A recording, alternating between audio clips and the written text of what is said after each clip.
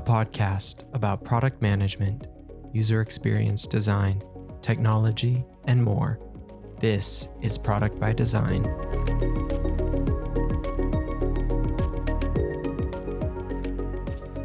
All right, welcome to another episode of Product by Design. I am Kyle Evans, and we are joined with another awesome guest, Justin Zalewski. Welcome, Justin, and thank you for being here. Yeah, thank you for having me. Awesome.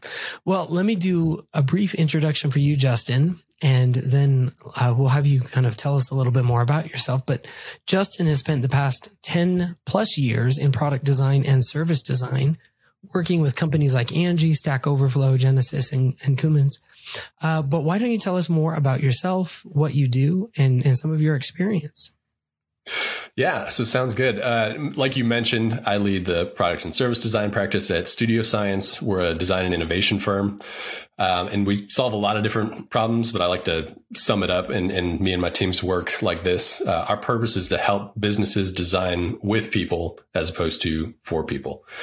And, lots of different things involved in that. I'm sure we'll talk about some of that in our time today. But I like to break it down like this. Customer experience depends on meeting people's needs, and people's needs are always changing. So businesses have to constantly change too.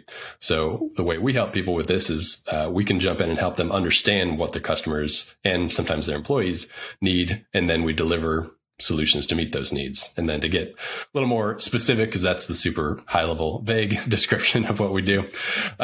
We do a lot of work, especially with large enterprise companies. And a lot of times they can be in a spot, and maybe you've seen some of this in your experience too, where they've enjoyed long-term success, but what got them here won't get them to the next level. They're sometimes competing with new kinds of companies, and they just have to operate a little bit differently. And so more often than not, the way these companies are set up doesn't allow them to really innovate well, just because they're not built to move quickly. They're built for structure, and they're built for size and scale, but they're not built to move quickly. So a lot of times when we speak to people that are responsible for advancing product, for advancing design, for advancing customer experience at an organization like this, they can be really frustrated. Sometimes they've been feeling hopeless because they've been banging their head against the wall trying to make progress in their org. And that's where we can come in, and we can act as their modern design team, sometimes their modern product team from the outside when it's not possible for them to act that way from the inside. So over the years at Studio Science and before, I've had a chance to gain experience from a product design, a product strategy, and a service design approach, and to build up a team where we can put these skill sets to use, prototyping new solutions and testing rapidly to really realize additional value with our clients' customers in a much quicker way than is inherent in those large organizations.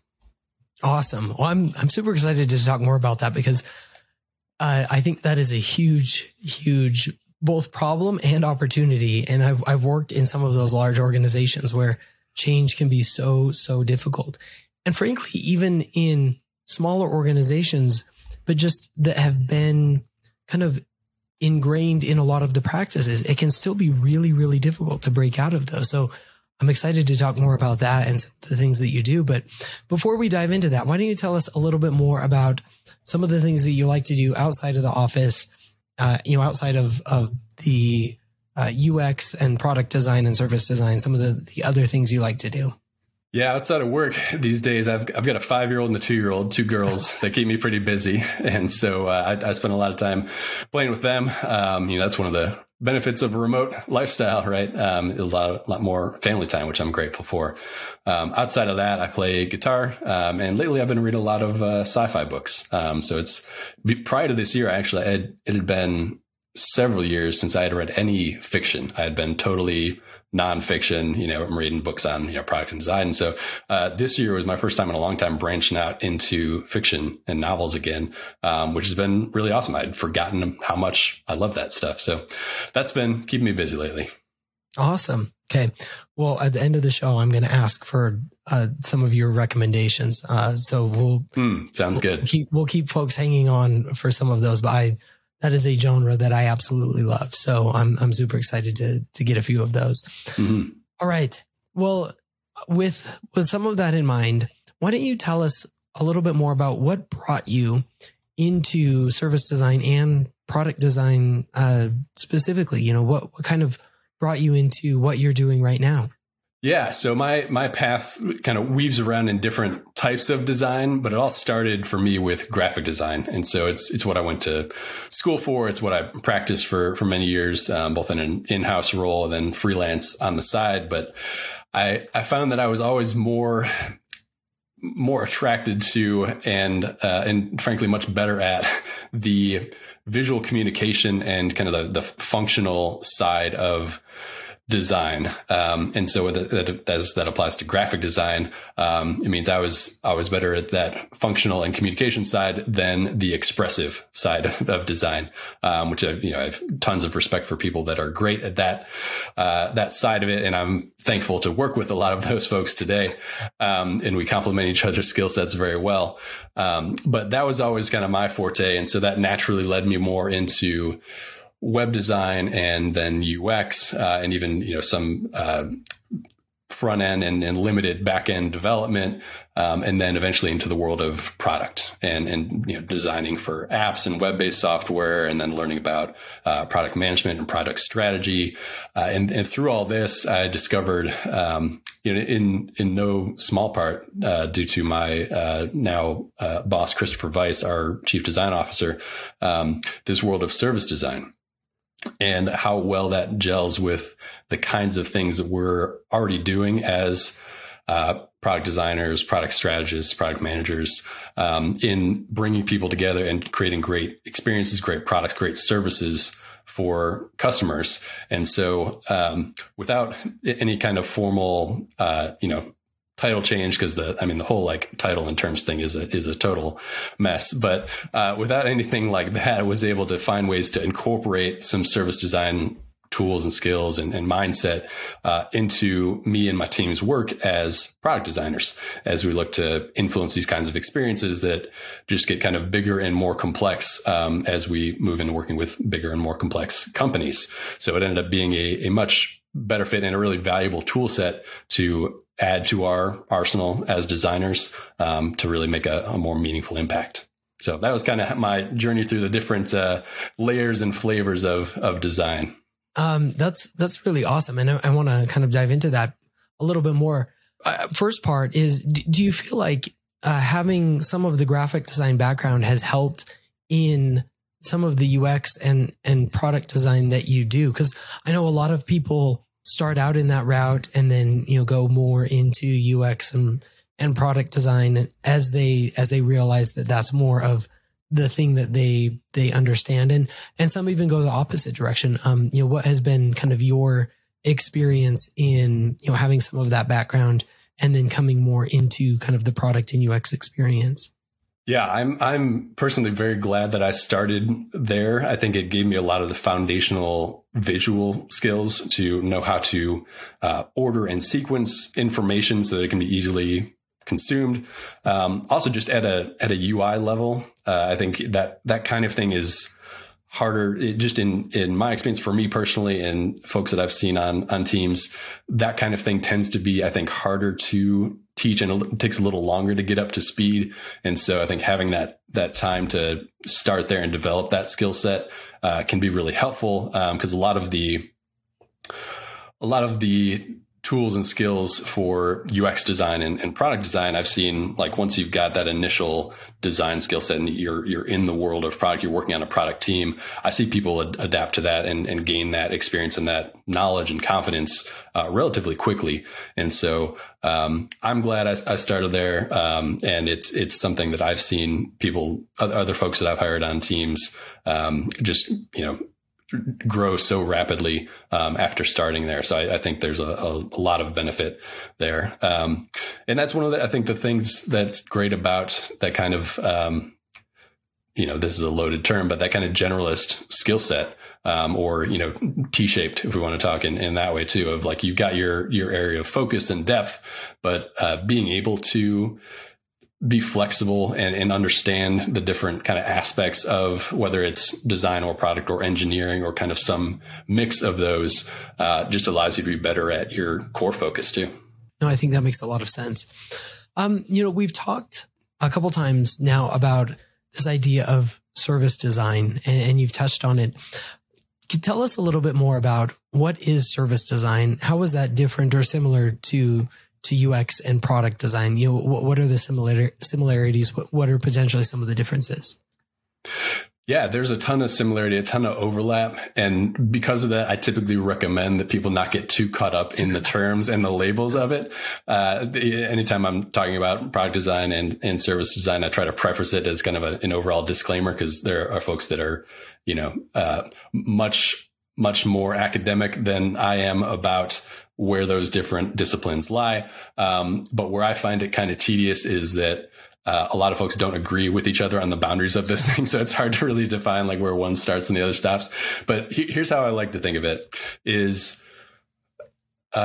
service design is a great connector of disciplines. And so within service design, there is still a need for UX design, UI design, product design, interaction design, product management, engineering, customer service, like all these other things. So I'd like to think of service design as a great connector of these disciplines.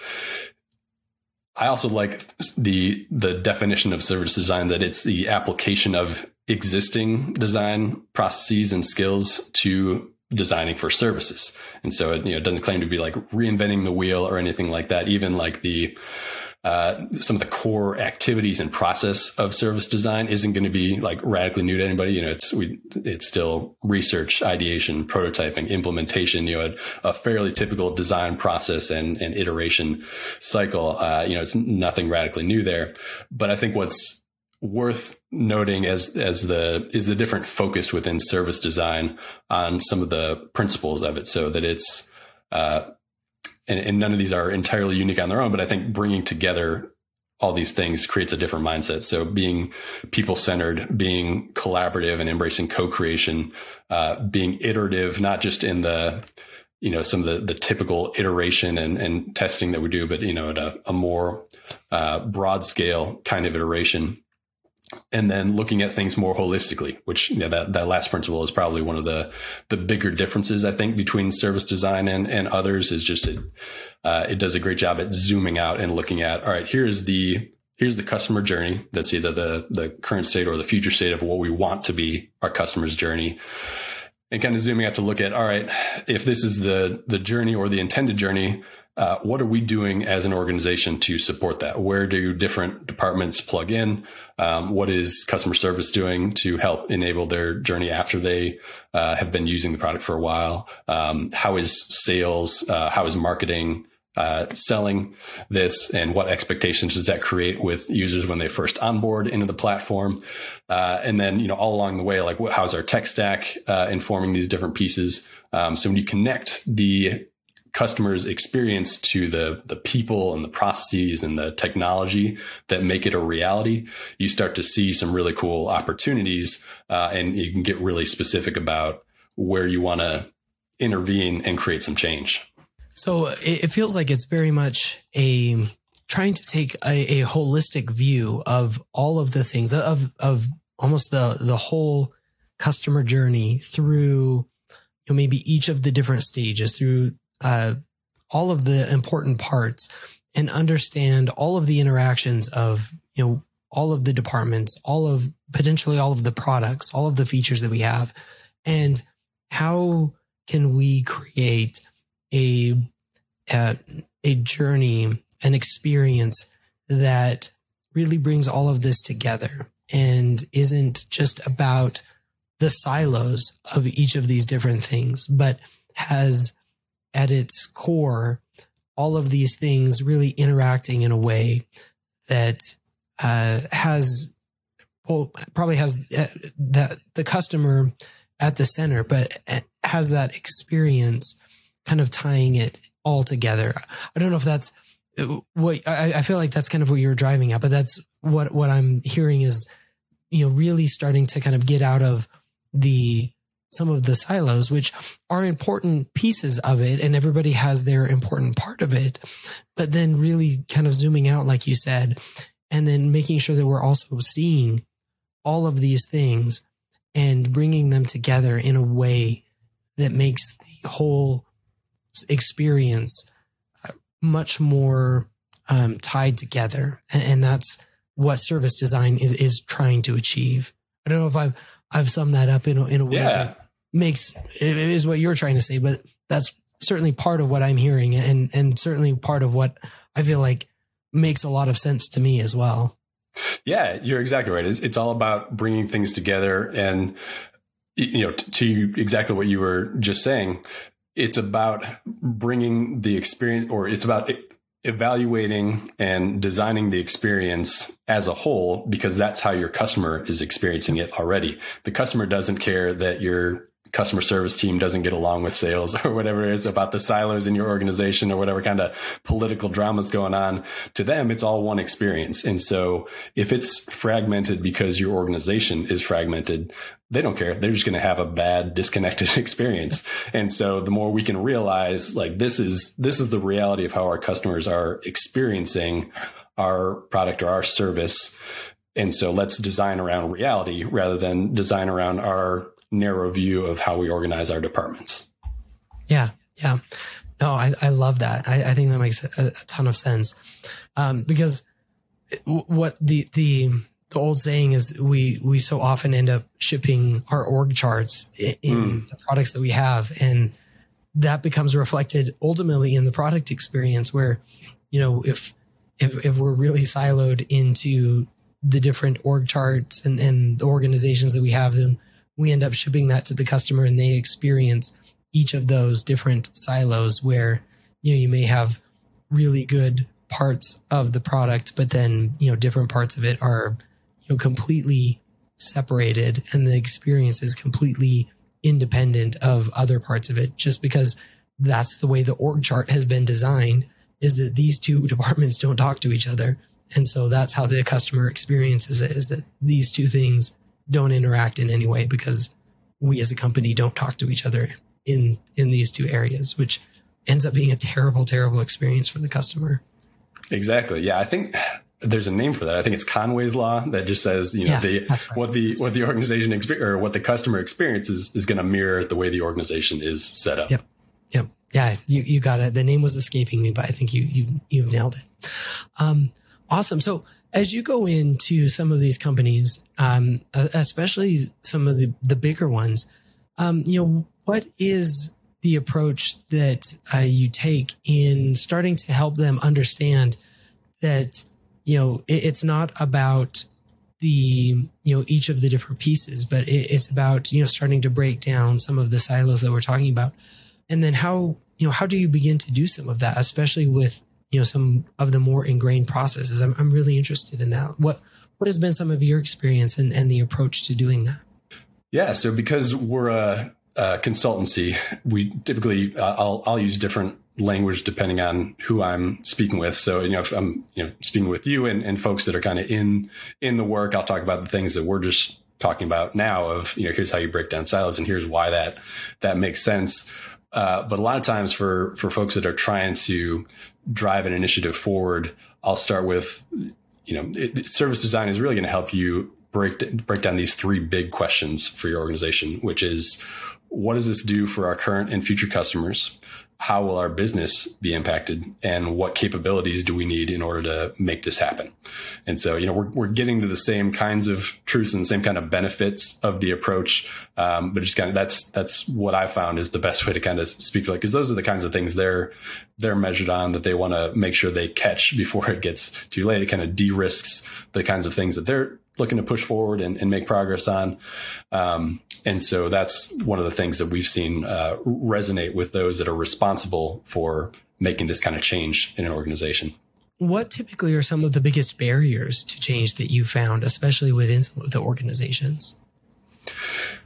Yeah, that's a good question, because there's always different barriers. I'd say some of the most common ones are budgets and timelines. And so, this won't be a unique barrier to service design necessarily, but it is a barrier for service design. When we think of teams that are incentivized and operate based on output rather than outcomes, service design is a great fit for outcome oriented teams of, here are the outcomes that we want to drive forward and achieve. If you're an empowered product team, these are the kinds of things that you understand.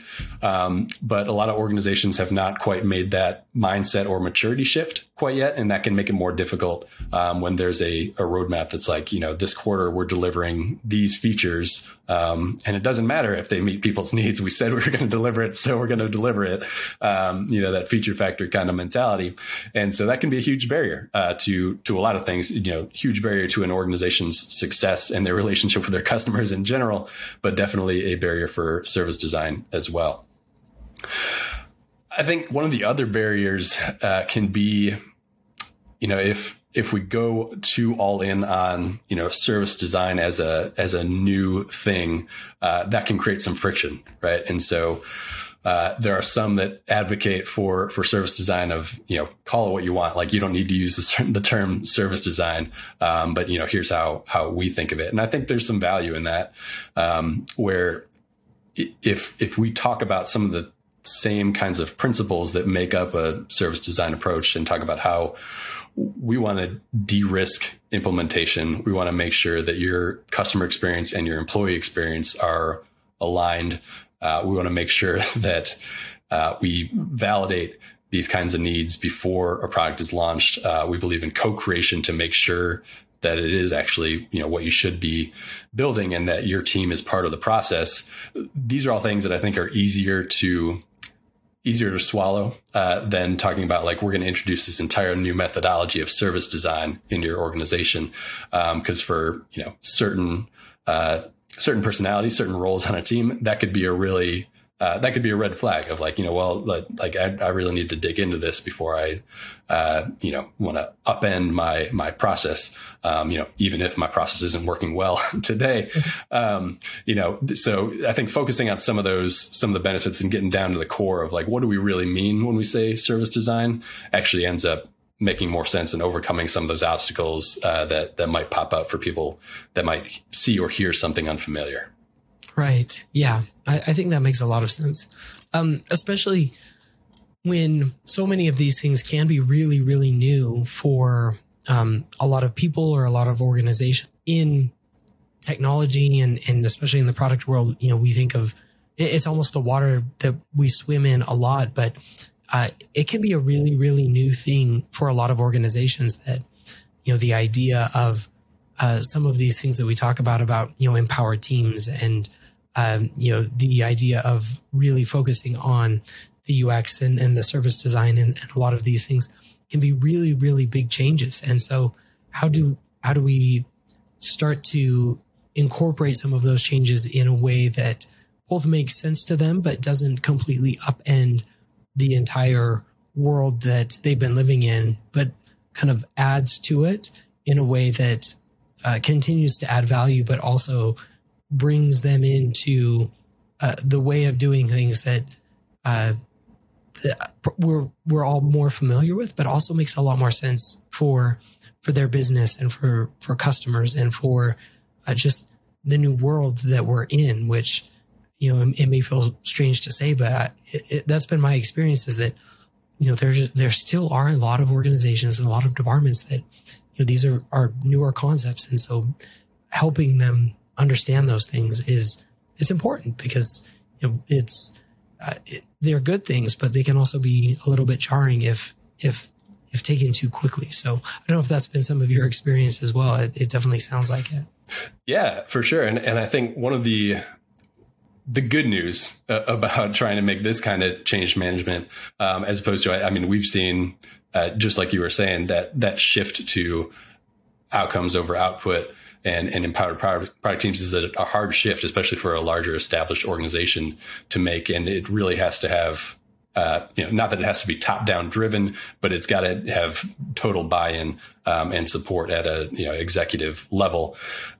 In my experience, bringing a service design approach to an organization, and at the very least, encouraging co-creation, iteration, and these kinds of, silo breaking practices into an org can start at a more grassroots level. And so I've seen it actually be more successful when it starts with you start with your own team before it grows in the organization. Because I think people really need to see it, and especially to see the results for it to really catch on. But when it does, you start to create these champions of that, and it just kind of spreads a little more organically. So when you show your team this kind of collaboration can work, that mindset starts to spread. And so when we start small and we think about, all right, we're going to redesign our onboarding process of our product, for example. What perspectives would be helpful to have in the room while we're working on this? We can start to, take those baby steps into co-creation. It doesn't have to be a big bang kind of change. It can be very, very iterative. We can start small and start to realize those wins and build on that over time. Yeah. Yeah. I think that's really good.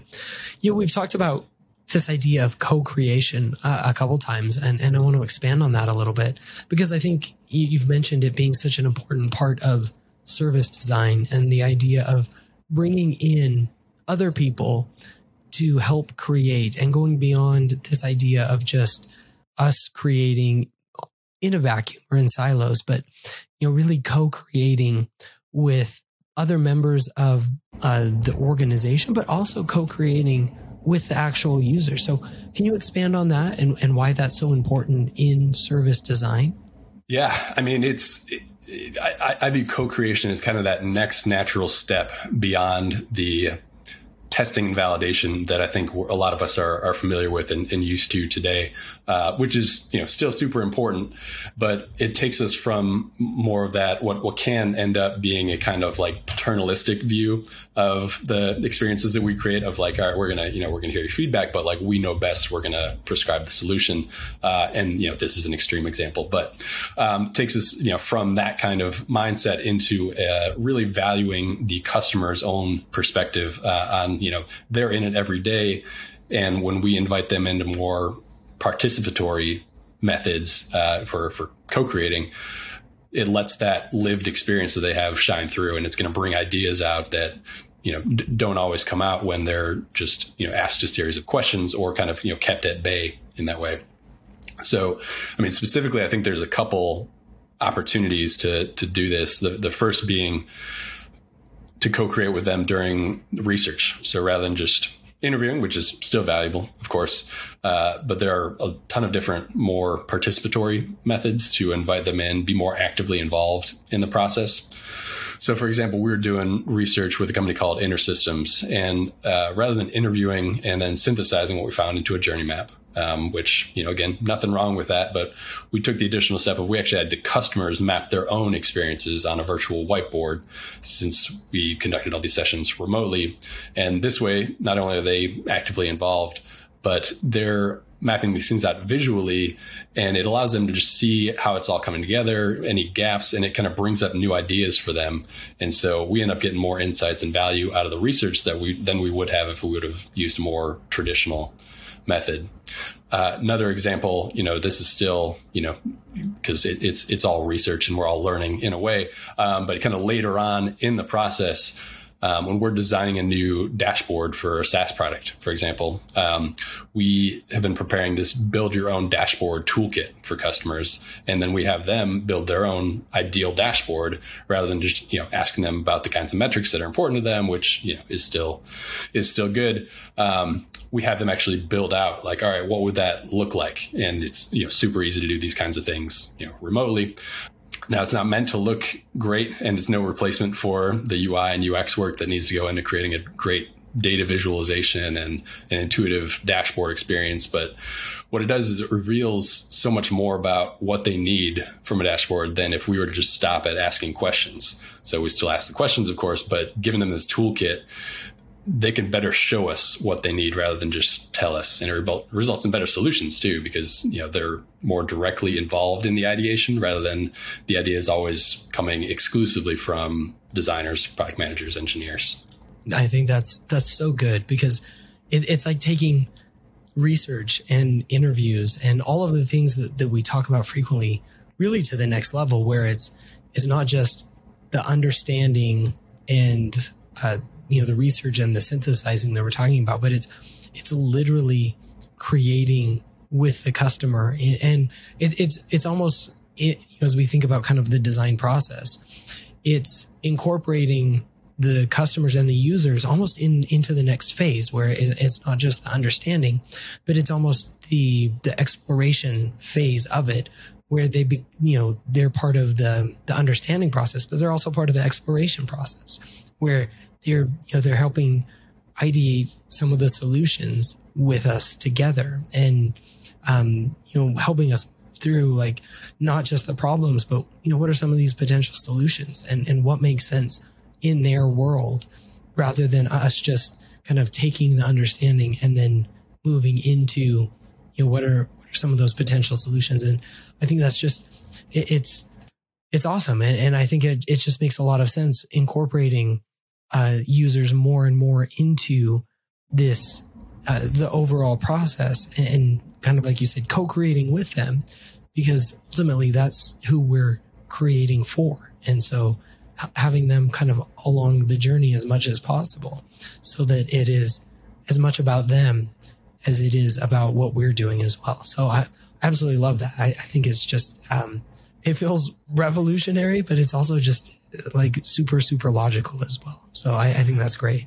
Yeah, I agree. I mean, it's awesome to see too, like as you start to put it into practice and you see, I mean, in a lot of cases, like how excited people get about being involved in that. And I think how meaningful it can be too, rather than having things, just totally handed down where they're just, consumers, for them to be involved and to have their perspective valued like that. I mean, super powerful for customers, and also for employees. Like when employees are either the target audience or are super involved in delivering an intended experience, to co-create with employees too can have the same kind of thing, where they feel valued and seen as part of the team and part of the process, rather than things just being handed down to them. Yep, absolutely. As we talk about a lot of these things, the overall service design and a lot of these good practices. How can we start to bring some of these ideas and these concepts and these practices into our own organizations and incorporate them into, what we're doing, whether we're, already doing some of them, or, whether we're not doing any of them particularly well? What would be your advice to start incorporating some of these things? Yeah, I mean, going back to the idea of there are ways to start small. And so I would give that as an encouragement to anybody that's interested in trying these kinds of things out. It doesn't need to be super disruptive to start. There are ways to experiment with this kind of stuff. I think we're all on board with experimentation, right? It's a part of all of our work. And the two tactical things I typically recommend are, one, just to start broadening the lens and looking at an experience more holistically. And that could mean, broadening the journey that you're looking at of, maybe you're just responsible for one part of the journey, as a PM or a designer. But, what happens before and after that, and how does that connect? How does that context that the customer or user is bringing into your part of the journey, your ownership, how's that affecting things? Or it could be kind of broadening your lens, into the capabilities, the people, processes, and technology that enable that customer experience. So, first thing, I think just broadening your lens of how you're looking at things. And then second, to try to get more co-creative with your customers and your other team members, which all depends on, and everybody's going to be at a different stage of this in their own team and organization, but all depends on building relationships. And so hopefully you've already got some relationship established with your customers. You've already got some kind of rapport there. But if not, it's never too late to start, and getting those connections, making sure you've got customers or a way to connect with customers and your audience, to get, at the very least, some feedback, but hopefully actually getting them involved in the process, as co-creators of that experience. And then building relationships across teams as well. You've probably got, hopefully a great relationship, across product engineering and design. Things, don't work well if there's not at least a relationship with those three groups. But think about, where are the points of friction elsewhere in the organization? Is there tension, with product marketing? Is there tension with, logistics or finance or whatever it might be? And just think about, where could we benefit from some additional perspective? Or going back to our earlier conversation, where is the tension within our organization creating friction for our customers? And look at that as an opportunity to break down some of those barriers and really unite under a common goal. I think that makes an absolute ton of sense, especially, building out and breaking out of any of those potential silos and continuing to build those relationships across the organization is such an important part of it. What advice would you have for anyone considering getting into product design or service design specifically? Yeah, so I've only experienced the path to service design through product design, so keep that in mind. But I found that once you build a solid set of skills as a UX designer or product designer, you're already conducting research, mapping journeys, considering the experience as a whole outside of just the screens, that the jump to start practicing service design from there is a relatively low barrier. So like we talked about, it's more of the mindset of adopting co-creation and bringing siloed teams together, maybe leveling up your facilitation skills, because especially, co-creator puts us more of a role on us as facilitators than necessarily, only designers. Ultimately just connecting that customer side to the supporting processes and technology that make it all possible. And then on the product design side, or really just the advice that I give to people getting started in design in general, is to make as much of your own work as possible. If you're just getting started, one of the ways that I was able to make the transition from graphic design into UX and product design is by growing a portfolio of work as a freelancer and as a contractor on the side of my in-house job at the time. This was before Studio Science, and actually ended up getting me connected with Studio Science ultimately through my freelance and contract work. So personally, one of the things that helped me was to get more of the kind of work that I wanted to do. I had to give some of it away. So for example, if a client was paying me to design their website, but I wanted to design more mobile apps, I would first try and convince them to also pay me to design their mobile app. Don't jump to giving it away for free too quickly. But if that didn't work, then I'd end up doing the work anyways so that I can build experience and a portfolio, which eventually led people to pay me for the work. I think it's interesting to always hear like the different paths that so many of us take into product management and product design, because it always is a little bit varied how all of us kind of get into it and kind of the different ways. And so I think that's super interesting. And ultimately it comes down to just doing it, and, whether it's kind of like you said, doing it on the side or doing it in, whatever way you can, but just doing it and doing it wherever you can, especially the things that you want to eventually be doing, and kind of building up that array of skills, kind of like you mentioned, because it's not just the strictly designing aspect of it, which I found early on is, there is a ton involved, kind of like you were mentioned, with like facilitating and, managing a variety of different people and different aspects of it. So, there is the, kind of the graphic design and the experience design and the facilitation and all of these different things that you may not completely realize until you start getting into it. But those are skills that become really, really important as you get into it. So I think that's really, really valuable advice.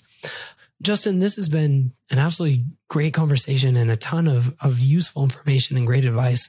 But is there any final thoughts that you have on anything that we talked about or didn't get a chance to talk about? I think the only thing I would add is, really just encouraging people to start to try some of these things in their organization. I'm fully confident that you will start to see results as you start to build relationships and start to co-create with your customers and employees. If nothing else, just to changed the mindset a little bit of, from thinking of products to thinking of services. I know the term product, which is not something I'm trying to change, but the term product is so ingrained in all of us, how we think, in all of our titles and organizations. But when we think, especially for those of us that work on a lot of SaaS products, it's right in the name. It's software as a service. We are actually delivering services and not products. And so to think of it that way, I think can be a really helpful mindset shift that'll help you to look at things a little more holistically. Yeah, no, it's a great call out. Awesome. Well, Justin, this has been really, really great. I've got a couple final questions for you. But before we do, where can people find out more about you and the things that you're working on?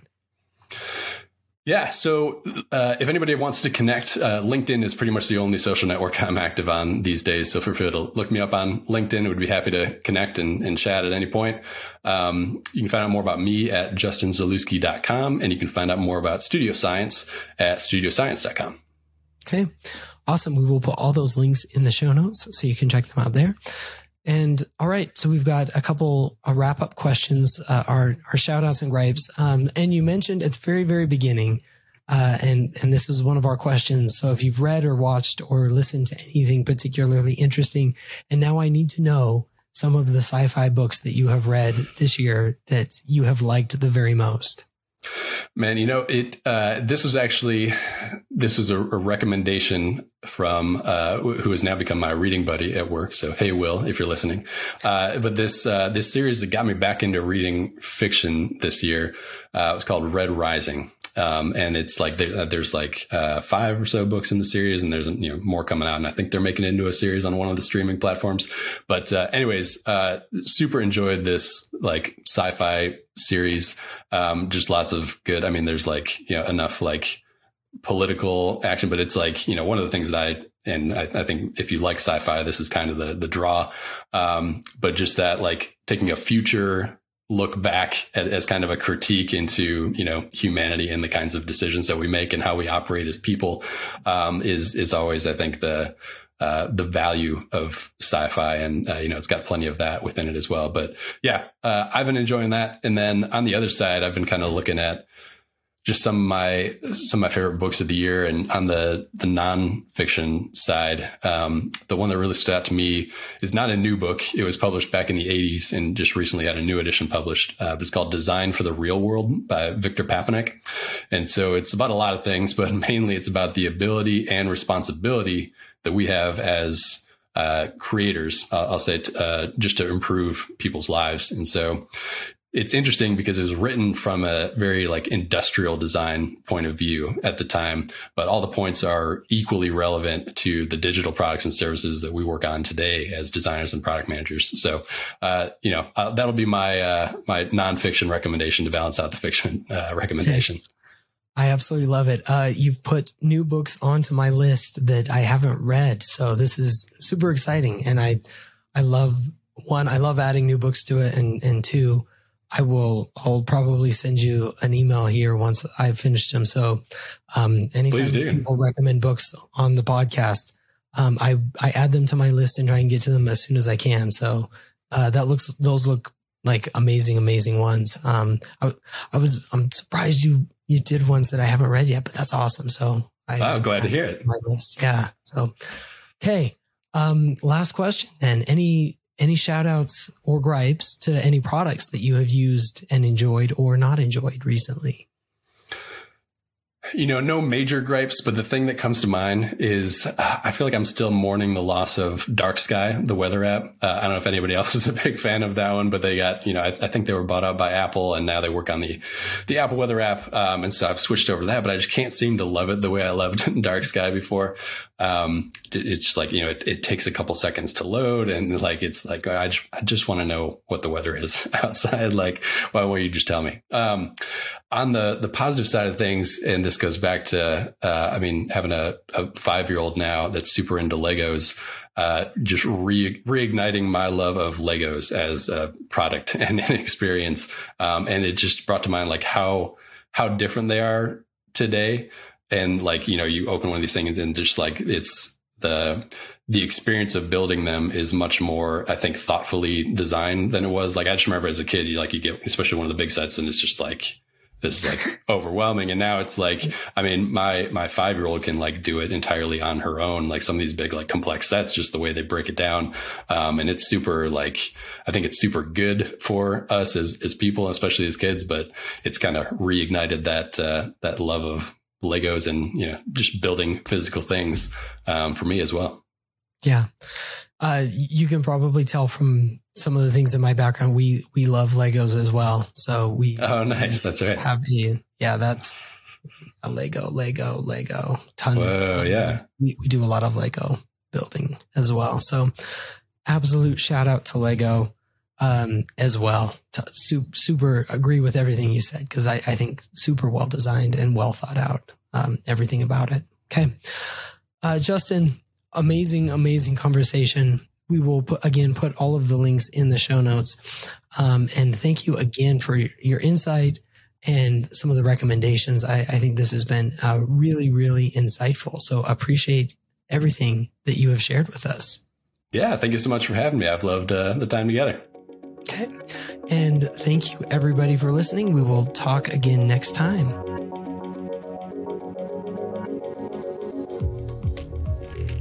Thanks again for listening. If you like the show, be sure to follow or subscribe on your favorite podcast app. You can follow the show on Twitter at ProdByDesign. That's prod_by_design. You can follow me at Kyle Larry Evans on Twitter as well. If you want more product conversation, check out my newsletter, Product Thinking, at productthinking.cc. You can follow me on Medium at Kyle Larry Evans as well, or check out my Medium publication, Product by Design. Thanks again.